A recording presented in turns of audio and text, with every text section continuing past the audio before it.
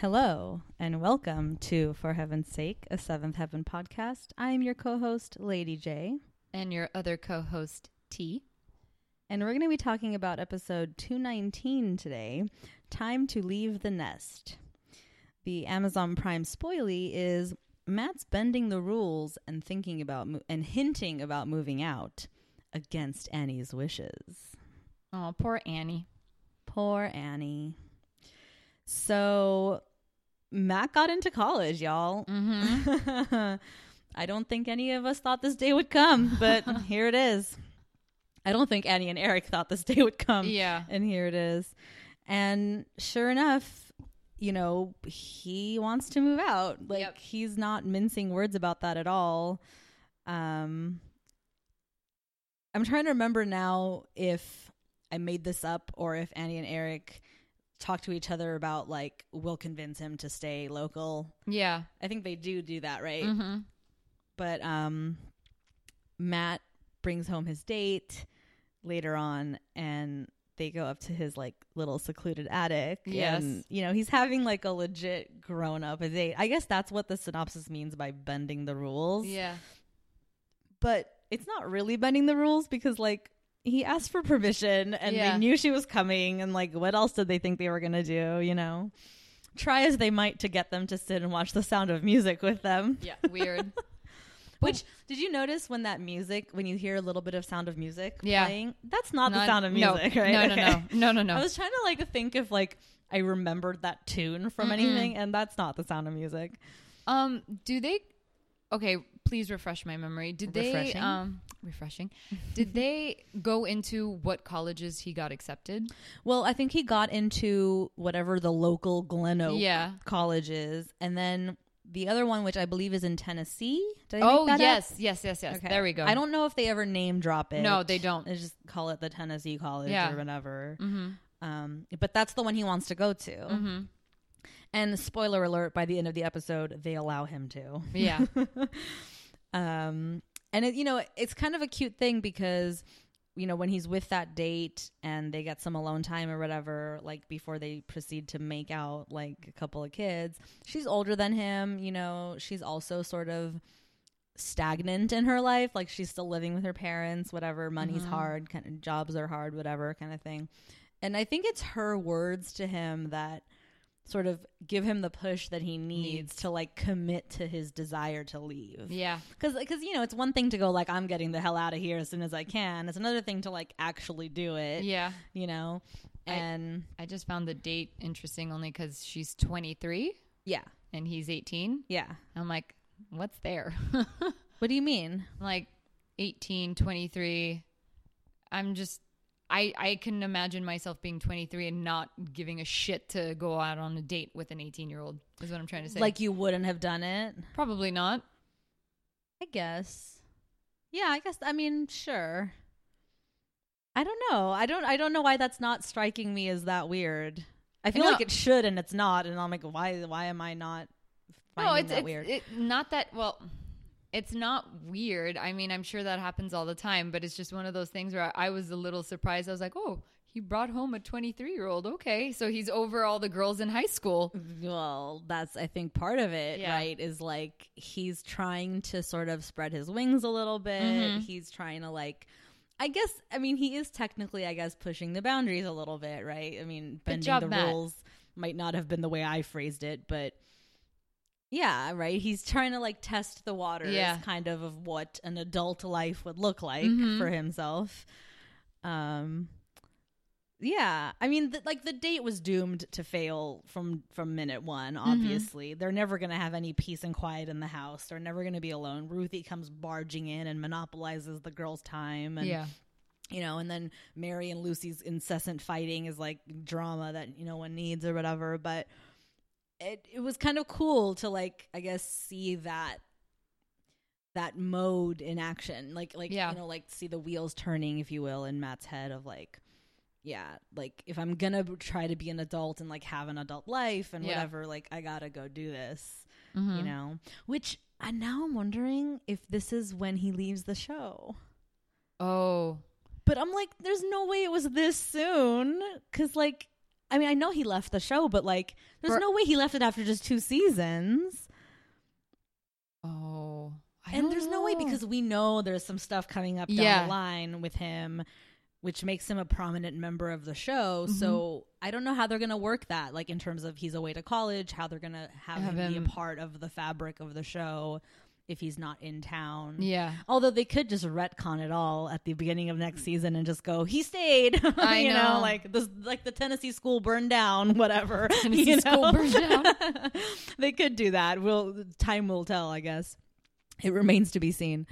But yeah, so that'll be interesting to not have Matt like always around, Yeah. to be big brother. Or, weird sexual chemistry tension with Mary. So weird. So weird. But yeah. So I guess the other big thing that happens in this episode is Simon found an orphan. Yeah. Like, yeah. Literally found a girl on the street who was like muddy and clearly was alone, isn't being cared for, whatever, and like brings her home. Yeah. And of course Annie's like, okay. Like, and Annie and Eric both are like, okay. Yeah. Like, here we are. So they have to like clean her up and try to get her to talk, and she's practically mute. She won't say a word.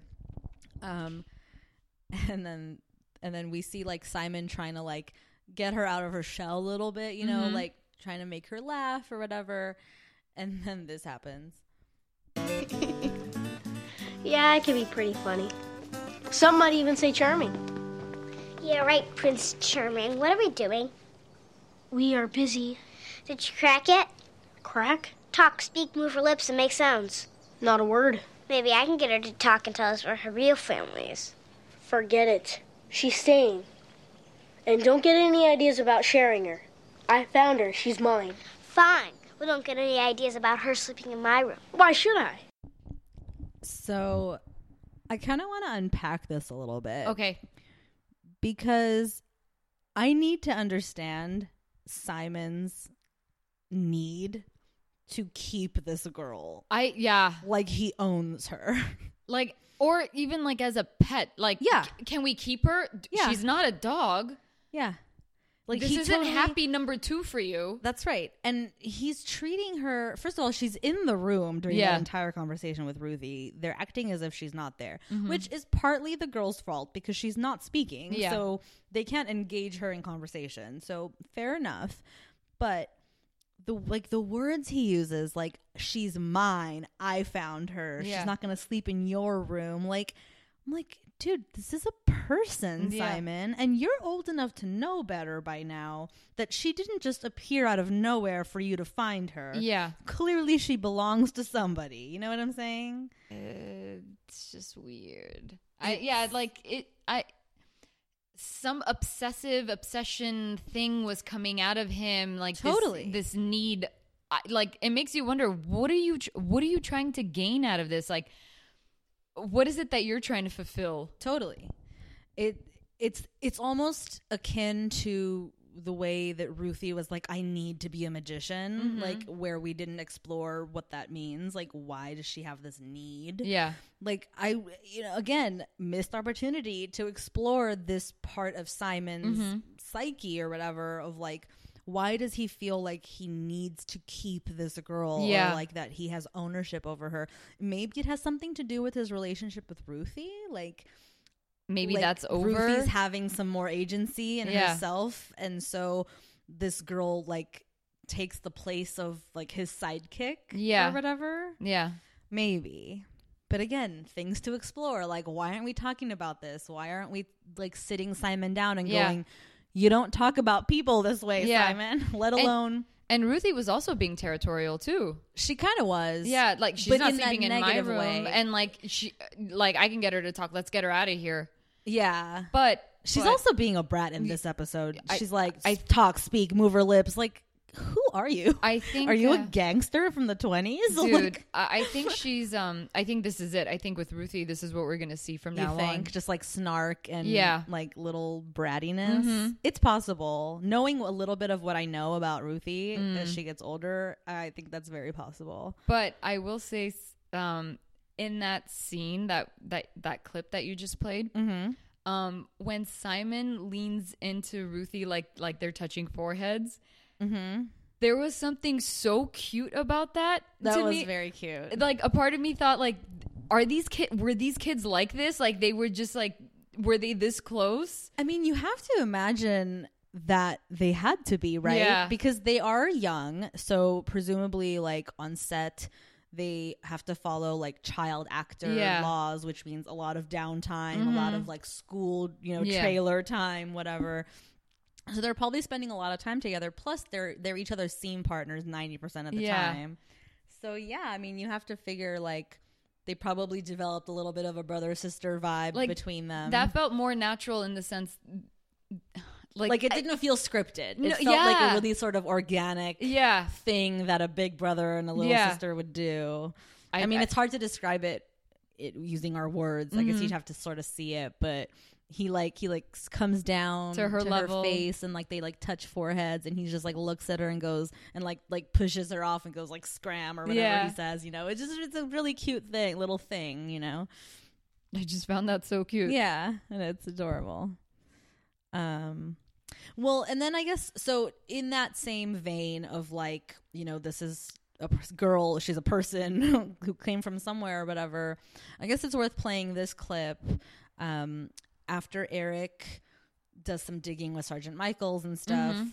And then, of course, after this man like barges into the police station in a state similar to this girl's when we first met her, talking about like, I need my daughter, where's my daughter, whatever. Eric sort of puts two and two together. So he comes back home and then has this conversation with Simon and the girl whose name is Sarah. Please take me back to my daddy. He needs me. I shouldn't have left him alone. Well, it's okay. He's a daddy. Daddies can take care of themselves. But my daddy is sick, and we run out of food all the time. So he needs me to go with him and ask people for money so we could buy stuff.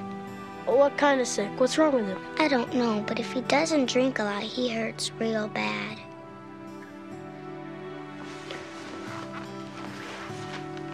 Can't let her go home, even if she wants to. Promise me we won't.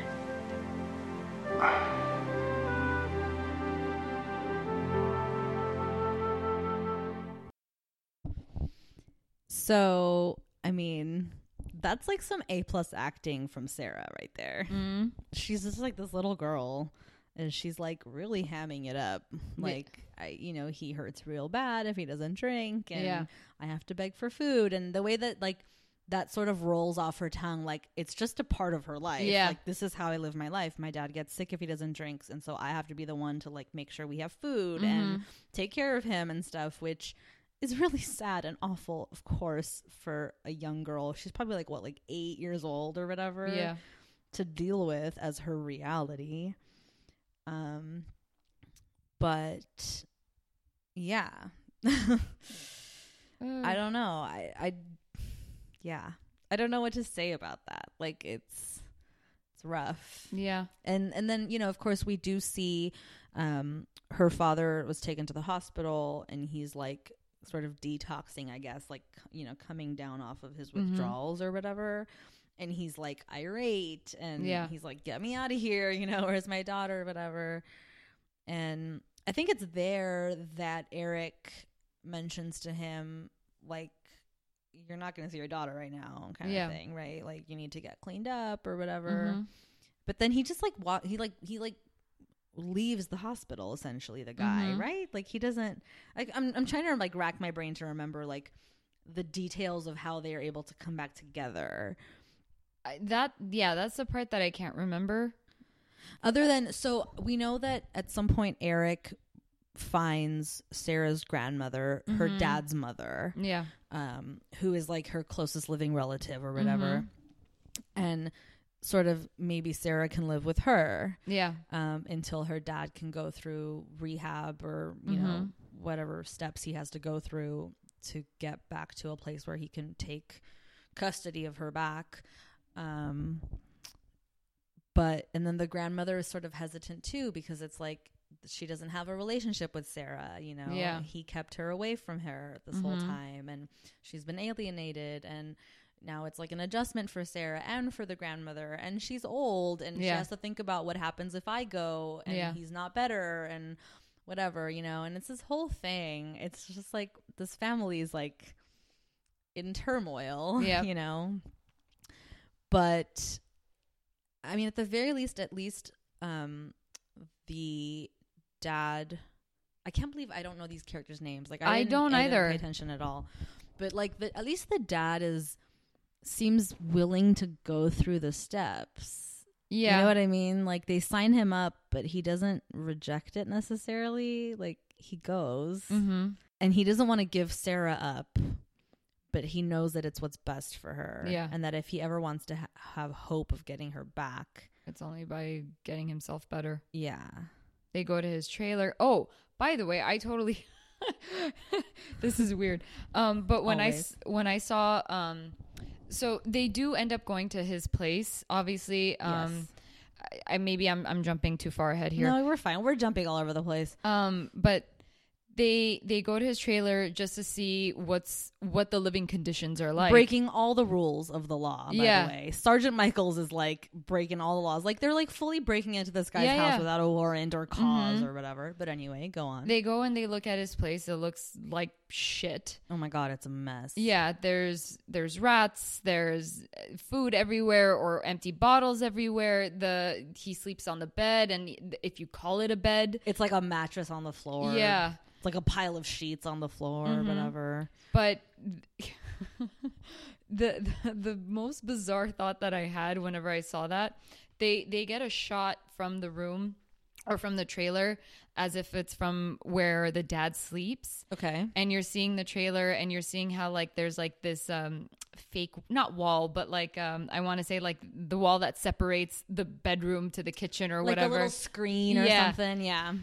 I couldn't help but think this reminds me of the trailer that I saw in Kill Bill 2 where where that fight scene happens. I'm like, why does it look like the exact same trailer? That's so funny. From just that angle. That's all I'm like, did they just use the same trailer? Like, is this like something that they keep on lots? This predates Kill Bill by like 10 years. I know. Easily. I know. But like, but that was the first thought that came into my head funny. Because it looks just as messed up as it did in the movie.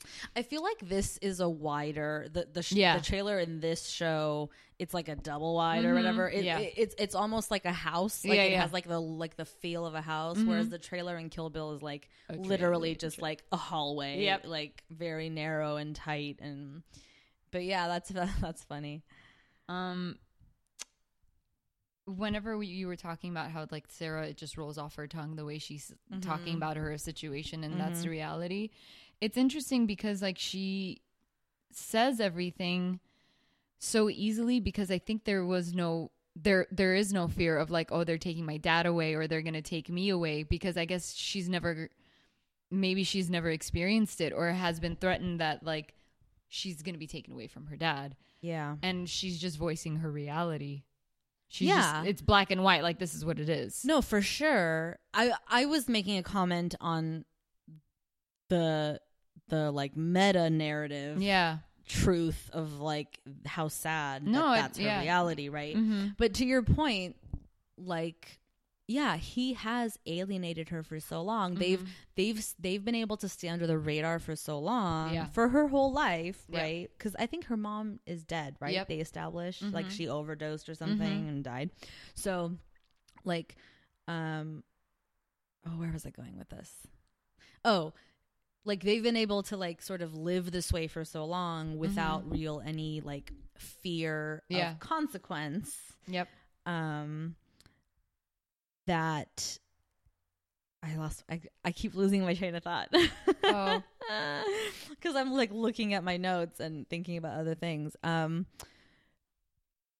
Point being, like, your point, I guess, just to reiterate it or whatever, which is like, yeah, she doesn't know that there's another life to be lived. Yeah. You know what I mean? I don't even think they have running water in their trailer. Yeah. Like, I mean, she was like filthy when Yeah. they found her, and he was filthy too when he came barging into the police station. Yep.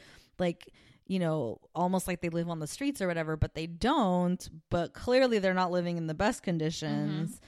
So, yeah, I mean, it's really sad. When Annie like takes her upstairs and like gives her a bath, and then they pick clothes, and when she just hugs her, Yeah. Sarah just hugs her. Yeah. It's so sweet because it's like this girl's just hungry for some sweetness, some love, some tenderness, you know. And that's not to say that her dad doesn't love her, because Yeah. I believe that he loves her in his way, like maybe not super like affectionately, like how Annie would be, let's say, but it's very apparent that like he obviously loves this girl like with all of his heart and would do anything for her, which is ultimately the sacrifice he makes at the end when he's able to like talk to her, because she doesn't want to go with grandma. She like kicks and screams and whatever, and he's like you got to go with her right now. You have to do this, and I promise that we'll be together again, you know. And his words and like helping her like cope with the situation or whatever, like that's love, man, you know, for better or for worse. Like that's his love for her. I am reminded of we recently have I have a coworker who participates in Toastmasters, which is, for those who don't know, like an organization that fosters like public speaking abilities or whatever in people who want to participate in that. Essentially, it's like a little club or whatever, and you go, and it's all about just like speaking, so like public speaking, but like you do like a little impromptu speech, or you write and prepare and practice a speech that you present to your club and that you work with, and you get feedback and constructive criticism, and it's all just about, you know, making people better at public speaking, you know. Or not even just better at it, but just to have an environment where they can do that and practice it and be good at it or whatever. But, and then he, like, this coworker of mine is like the president of our club at work. And it's like it's given the distinction of being, I'm going to butcher this, like a president executive something or another. In other words, it's like one of like the best clubs in the state or whatever, our little work club. And he's got the speech that he has like honed and perfected and stuff. And it's like really short too. It's like 2 or 3 minutes, but he's now touring it essentially on the competition circuit. So he's won like 3 competitions thus far. I think like a local and you know, whatever, and then like a divisional competition, and then like next is like regionals, and then nationals, and then like the world or whatever. Like, you know, if he keeps winning, he gets to keep going, kind of thing. And it's this really beautiful personal speech about his own experience with something similar to Sarah's, in that when he was really young, Child Protective Services like came and took him out of his home. And like, out of respect for him, I don't want to go into too many details, but like essentially like he was put into the foster system, and you know, and his speech becomes less about him and more about like the foster system in America, and how there's so much work to be done, you know, to like really sort of make things better for kids, because the statistics are really horrible for foster children. And in terms of like success and like, you know, becoming like successful adults who, you know, are like productive members of society or whatever. And well, I guess what really reminded me of that whole speech was this the conversations that are had about Sarah, you know, in terms of like, well, what's going to happen to her? Because, you know, if her dad's out of commission, like, where does she go? If her grandmother doesn't take her, then she has to end up in the foster system, because where else is she going to go? The Camdens can't take her, realistically. They don't have the space or the ability to take care of another kid. And so it's just like this dire situation, you know, like it's just really, really sad. And I think about the stuff that my coworker talks about in his speech, and like, you know, foster kids, like it's not pretty, you know, it's not, things don't always go well for foster kids. And the fact that Sarah's like this sweet little girl and like she did nothing wrong, you know, she's so innocent. And, you know, she just loves her dad. And like, I mean, her dad's her world, you know, and just thinking about that is like really hard and sad. It is sad. But I don't know. I mean, in the end, everything kind of sort of works out. Her grandmother takes her. She goes with her grandmother. The Camden family fixes his trailer. Oh, I want to play that scene. Okay. Just because I think it's like really funny. And I mean, I'll play it and then I'll say what I think about it. I thought this would be a good place to talk to you about the importance of a college education. Moving away from home. Not drinking or doing drugs. Responsibility, marriage, sex, children. Setting a good example for your brothers and sisters, that kind of stuff. You know, typical shit you talk about when you're cleaning a trailer. Seriously. Like, what else could he have possibly fit into that list? He's always reaching, man. It's like, Eric is so fucking hilarious at times. I'm just like, I thought this would be a good time, or no, a good place to talk to you about responsibility, kids, sex, marriage, jobs, like what are you talking about? You're here to clean in the dark with no lights. Oh man. And poor Matt's like, all right. Like, okay. Matt's like, all right, I'm stuck here. Seriously, you're my ride, so here we go.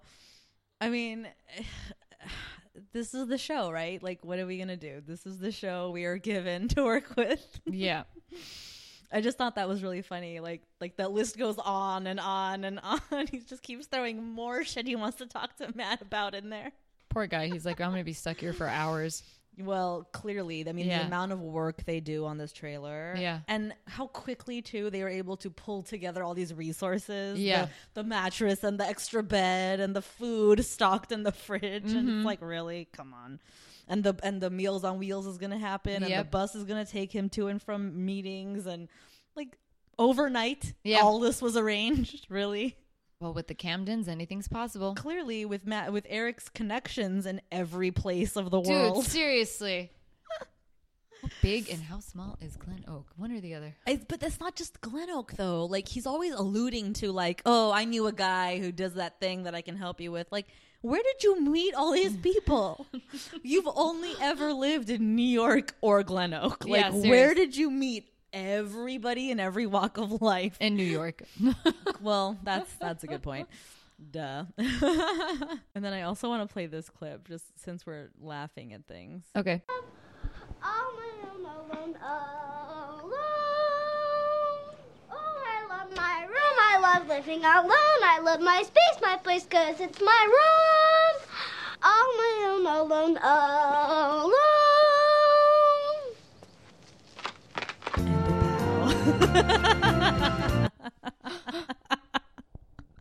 I forgot about that. It's my favorite scene of this whole episode. Like, just her, like, ridiculous, like, she's wearing a boa and a princess thing and a tiara, and she's just, like, spinning around her room, singing at the top of her lungs. I love my room. It's so something I would do. Like, I'm not even kidding. In fact, I'm pretty sure I said those exact same words to myself when I finally moved out of my parents' house and had my own room for the first time. I'm pretty sure I stood in my room and was like, I love having my own room. I didn't sing it and twirl like Ruthie did, but I love that moment so much. It was too cute not to play. I love my room. I love living alone.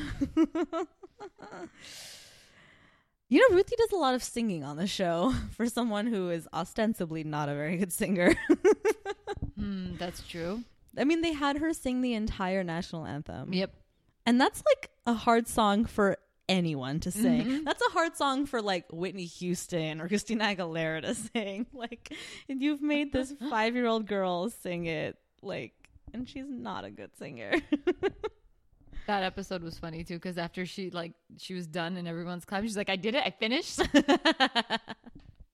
This look of surprise. No, it wasn't even. I mean, maybe it was surprise, but she was already smiling, and then she did one of those like making it bigger things, you know, with your teeth, where you're just like where you pull back your lips even more, like, I did it. Oh my goodness. Oh, Ruthie. So, should we talk about the elephant in the room, which is to say the sex talk that Annie gives Lucy and Mary? Oh, yes. Okay, please, let's talk about it.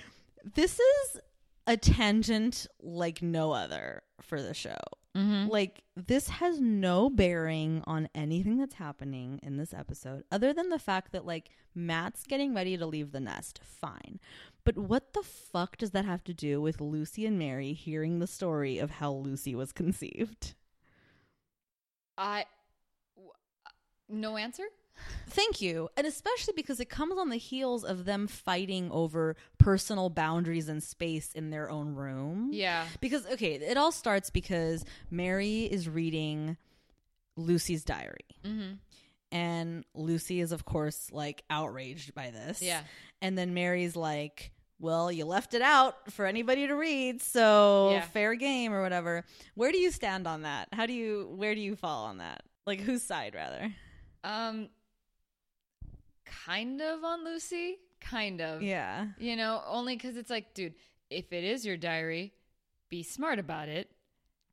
Right. You live in a house of... with like zero privacy. Yes.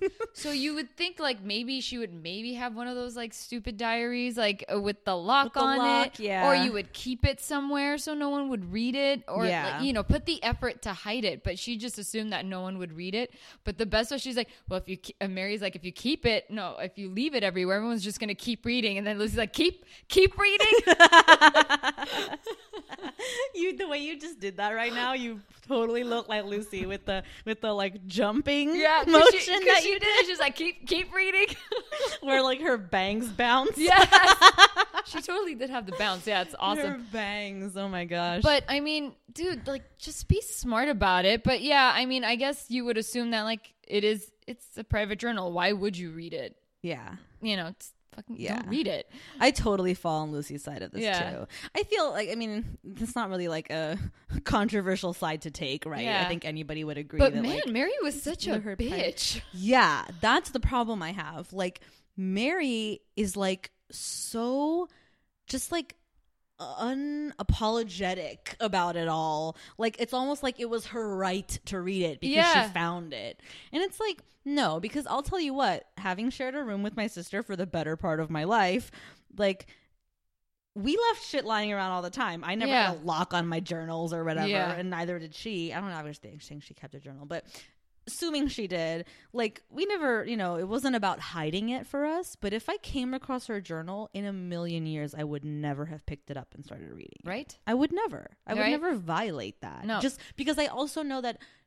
I wouldn't want her to violate me like that. Yeah. You know what I mean? And I think Lucy mentions like, oh, I'll just read your diary. And she's like, if I kept one, right? Yeah. Doesn't that come up? But why throw her emotions in her face? Yeah, no, why, it was like, mean. Why are you such a bitch about it? Like, okay, if that's how she feels, that's how she feels. Because what does Lucy say? She's like, I feel like I'm a woman with passions that haven't been awakened yet. Or she some says shit. like sexual passions like trapped under my perkiness or something like that. And it's just like, even when Mary repeats it, it's like, bro, you're such a dick. That's right. It's mean. And she's like, but the worst part is she's reading it out loud too, making it known to Lucy that like, look at me, I'm reading your diary. Like, come on. Yeah. That's just mean. And then, so of course, this prompts Lucy to do the classic sharing a room thing, which is to put a line of tape down the, you know, splitting the room and like, that's my half and that's your half. And don't you dare cross under my half and I will bring down the hellfire on you. And then, of course, Mary has the last laugh on that one, too, because the door is on Mary's side. So she can leave and Lucy can't. And it's a whole thing. And I love that Lucy like stares her down and crosses the line and walks out too. Yeah. I was like, go girl. I was on Lucy's side in this episode, I must admit, which is rare for me. I know. Keep reading. That shit was funny. I'm gonna need a sound clip of you doing that in my phone. That will be your ringtone. But yeah, so that happens, and then these two are just like going at it the entire episode. Like, they're disruptive, they're constantly fighting, they can never get along, and Annie finally has to like do something about it. Yeah. So she comes into the room, she gets them to sit down, and proceeds to tell the story of when they conceived Lucy. Like, I don't know how they got from A to B on that one. I just don't get it. Was Annie kind of like eavesdropping about them talking about like not having sex, but like having like that's the part I can't remember. Well, okay, so if we just said that the part of the diary that Mary reads out loud is Lucy's, you know, declarations of how she's like has all this passion swirling beneath her perkiness. There right? you go. So clearly she's got sex on the brain. Yeah. But like, Annie doesn't know that necessarily. Like, you know what I'm saying? Like, for all Annie knows, they're just fighting because they're sisters that are living in close quarters and they're getting older and hormones and blah, blah, blah. So, like, the why she feels the need to come in and go, I think it's time we have the sex talk, girls. Yeah. Like, is just kind of random and serves no purpose other than the show wanted to do it. You know what I'm saying? So she sits them down and starts telling about this one particularly steamy time with Eric and how it was Valentine's Day and he forgot or he was late or some blah blah, and then he brought her flowers and it was so romantic, and then I'm looking at you really confused because I can't remember. Because she tells a stupid story and then she ends it with, and that's the night we conceived you, Lucy. Or like something, or didn't they say like we forgot it was Valentine's Day? Something like that, yeah. It was one of those like, you know, he made up for it by doing something romantic thing. And I mean, they had already been married for God knows how many years. They had already had 2 other kids. It's not that big a fucking deal, okay? Yeah. Like, who gives a shit? So that's the night we conceived you. And then, of course, Lucy's like in fucking hog heaven because she's like, not only am I the most romantic person underneath my perkiness, I was conceived on Valentine's Day. Like, that makes you special. Like, you and everyone else in this fucking world. Seriously. All them November babies. Seriously. Which my sister is one. I say that only because I know she's not listening. Yeah. So that happens. And then she's like, and you know, when it's the right time and whatever, it'll be the right time for you, but please wait because it's so much more special when you really love the person and blah, blah, blah. And we're like, okay. I wouldn't be surprised if we found out that Annie and Eric's wedding was a shotgun wedding. Oh, dude, that would be good. Except that we know it's not because they've been married for 20 and Matt's only 17. Oh, that would have been fun though. Right? If that was like the underlying subtext of all of this, you know? Well, no, we found out that Annie smoked pot and everybody freaked the fuck out. Oh, dude, yeah, that's true. No premarital sex for Annie. No. There's no way she didn't have sex before marriage. You don't think she and Eric fucked before they got married? There's no way. Yeah, well, they got married within less than a year of knowing each other. You don't do that unless you've had sex. For sure. So, oh yeah, okay. So then that happens, and then she leaves, and the whole time Mary's like, "Do we have to do this? Yeah. Like, do we need to have the conversation now? No one's thinking about sex here, you know." And to Annie's credit, it's like clearly Lucy is. Yeah. Lucy even says like, "I know stuff, but like just the biology or whatever she says, you know, like she wants to know about the stuff, you know." Yeah. She wants to know about this. Yeah. She's a 13-year-old girl or 14 or however the fuck old she is in their time warp of a Glen Oak. Yeah. You know, it's cute. It's weird that she's so like willing to have this conversation with her mom. Like, I can't point to any 14-year-old girl who'd be willing to have this conversation with her mom so willingly. Yeah. Nope. Right? I mean, like, I can see myself having this conversation with my mom now, but I'm fucking 30. Yeah. You know? Like, But yeah, so then Annie leaves, and then Lucy's just like, she like leans back on her pillow as if like the world is right because she just learned some shit, you know? So funny. And the whole time Mary just has to be like, ew. Oh. And is she holding a basketball again? Like, oh God. But I think she even says, I don't know if it's Annie or Mary who's like, please don't, I'll tell you about how you were conceived later, or Mary's like, please don't, or something. You know? Seriously. Oh, I know what it was, because they bring up how was Mary conceived, and Annie's like, that's a story for another day. Oh God. Ew. Right? Does it get any worse than like Valentine's Day? Yeah. Seriously. So yeah, that happens. I mean, I think we like touched on pretty much all the stuff that happens in this episode. Do you have any stray observations? Can we just talk about Matt's date? Oh God. When Molly and Ruthie decide to bond? Oh yeah. Well, because Matt leaves them. So Ruthie barges into the attic on the date or whatever and starts monopolizing Molly. Mm-hmm. And then won't leave. And Matt tries everything to get her to leave. But so then his last resort is like, he has to leave, go downstairs and get Annie or somebody to like get rid of her for him. Well, first he asks the girls, and the girls are just like, nope, not having any of it. Yeah, because they're too busy fighting and bickering. Yeah. So then Molly and Ruthie are bonding over the fact that they both pulled the heads off their dolls. Yeah. And she says, that's so radical. And I was like, God. Oh, what? Molly also uses the word dope at some point in this episode. And I had to like take a hard, long look at myself when I heard that because I use dope now. And I thought I was like kind of cool about it. Like, or maybe I was using it ironically or whatever. And then I heard it come out of her lips and I'm all, oh no. I'll never use that word again. Oh no. Unfortunately, I've definitely used it since, but now I will always think about Molly when I do. Dope. I feel like I only use dope in the context of dope AF, which might save me a little bit. Might. Because then I'm definitely doing it ironically, right? Like, I don't actually speak that way. No, you don't. Okay, good. Thanks. Pat on the shoulder. Oh, there's also that moment in the kitchen where Eric and Annie are like making out again. Well, nearly. They're talking about stress and how it's such a turn on. Oh. So creepy. Like, what is it about stress that's kind of a turn on? Like, ugh. Anything with them kissing just save it for Valentine's Day. Yeah, seriously, Valentine's Day. Oh, but wait a minute! Don't be with the Hamiltons because you know Pat. Oh Lord, she's gonna get a phone call.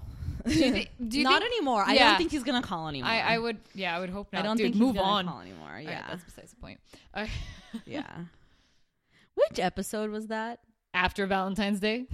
No, I know. But like, which number episode was that? Was it 217 or 216? No, I think it was like, it might have been 214. Again? No, not 214 again. Like, it's forget it. The point I was trying to make was like, isn't that funny that episode 214 is about the guy who calls on Valentine's Day? But I don't know if that's true now that I'm thinking about it. It might have been sooner than that.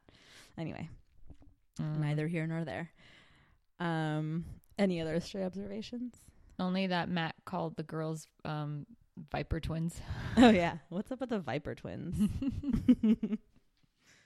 That's what we should call each other, the Viper twins. But that should be our nickname for ourselves. But didn't you all right?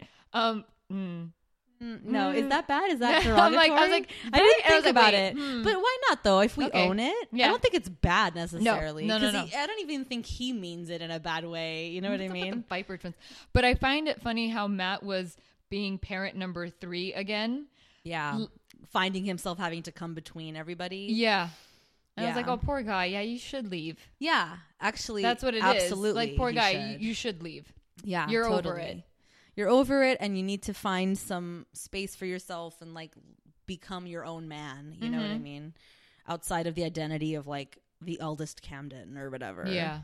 Or one of the Camdens, frankly, because that comes with a whole set of baggage, you know? So yeah.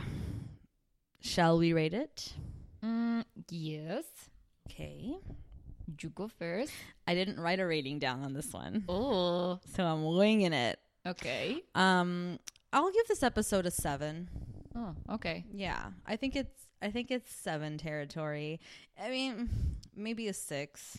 You know what? Yes, I will revise to a 6. And I'm going to write it down so it shall be. That's funny because I was between a 5 and a 6. Okay.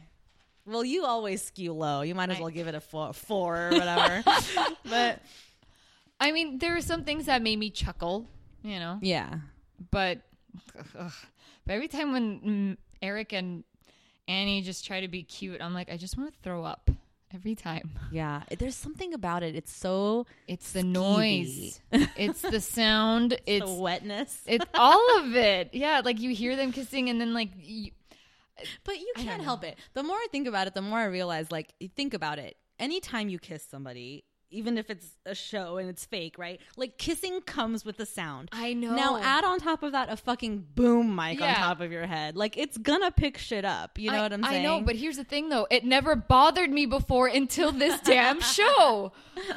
It never bothered me before until this show. That's funny. And only this show. Like, put on any other movie and someone's making you out, think it's not a because- problem. Well, okay, so that's an interesting conversation to have. Like, what other show can we think of that features, like, married adults of a certain age, like, kissing on with some sort of regular consistency? I have no... Right? Maybe This Is Us now? Maybe? Who are the old people kissing on that? Well, not old. I guess. Okay, yeah. I guess you're trying to say around their age, then nobody. Right? So maybe that's the turnoff for us because we're so used to seeing like hot young people making out that we don't think twice about it. It's just him, man. He's just creepy. I know, he's gross too, obviously. But you gotta think like at If the time he was just an actor. You know what I'm Yeah. saying? Like, I think he always weirded me out on Seventh Heaven. Like his face would annoy me. yeah. How horrible is Yeah. that? His face would annoy me, but it did. Is that true? Really? Yeah. I don't think I ever thought about him that much, to I be don't- honest, as a kid. Like, I wasn't like focusing on Eric a ton. You know what I'm saying? Or maybe it's because like every time the show was on, I would just naturally like, oh, this show, and I just like change the channel. But I also have to sort of kind of give the show props for featuring older people who Yeah. are making out on the reg. Like, it's not like last of us, you know what I mean? It's not like an affair or No. whatever. It's just like love between two married adults. You know what I mean? Yeah. Like, I think that's kind of cool. Something you don't really see a ton. That's true. You know, and if, of course, at the time, maybe you saw more of it anyway than you would now. But, you know, you don't really see that much. So there's something to be said about that, I think. Maybe I'm reaching again. I tend to do that with the show. I try to give it the benefit of the doubt. Who knows? Maybe by the end of this, like I might say, man, I love this show. Who knows? Dude, if that ever happens, like, we've done our job, right? Like, or maybe that's not really the point of this podcast, but I feel like if we can turn the tide on the show, then like the show has done its job. You know what I'm saying? I don't know. But as of right now, yuck. But do you really hate the show? I don't hate the show. Like, if we had to rate the show in its entirety up to this point of what we've seen, what would you give it? Oh shit, that's bad. Or hard. Fudge. I think I have my answer. Yeah, well, you already have a think. smile on your face, and you already know your answer. That's I confident. just made it up right now. It's not like I've been thinking about this or whatever, but I feel confident in saying that I would give the show up to this point in its entirety a 6. Okay. It's weird because Maybe a 7. I can't give it a 7. That's fair. I know I'm in between 5 and 6. Okay. of its See, entirety for me, right now. It's already earned more than a 5 because there has been some great episodes in what we've seen so far. Things that I can grab onto and go, great episode. You know what I mean? And I feel like if that's enough to like swing it past the 5 mark for me. I mean, I don't want to speak for you, but I'm in between 5 and 6 right now. Yeah. Let's see if it'll move up or if it'll stay the same. Who knows? That'll be a cool sort of thing that we can benchmark ourselves randomly every so often and just go like, where is it now? You know, in its entirety of what we've seen. Yeah. Okay. I mean, I bet it will inch up. Okay. For both of us. All right. Well, it's not hard to inch up for me, clearly, but I feel like it will inch up. I bet we'll get you to an 8 by the end of the series. That'll be interesting. I bet we will. Okay. It's recorded now. It's on tape. All right. I'll let you know. All right. When we get there. All right. Well, as always, don't forget to subscribe, rate, review on iTunes or wherever you get your podcasts. You can follow us at the number 4 Heaven's Sake Pod on all the places, Facebook, Twitter, Instagram, or send us an email at forheavensakeshow@gmail.com. We have a recap episode coming soon, so we would love to read and answer some mail from you guys on that. And until next time, bye.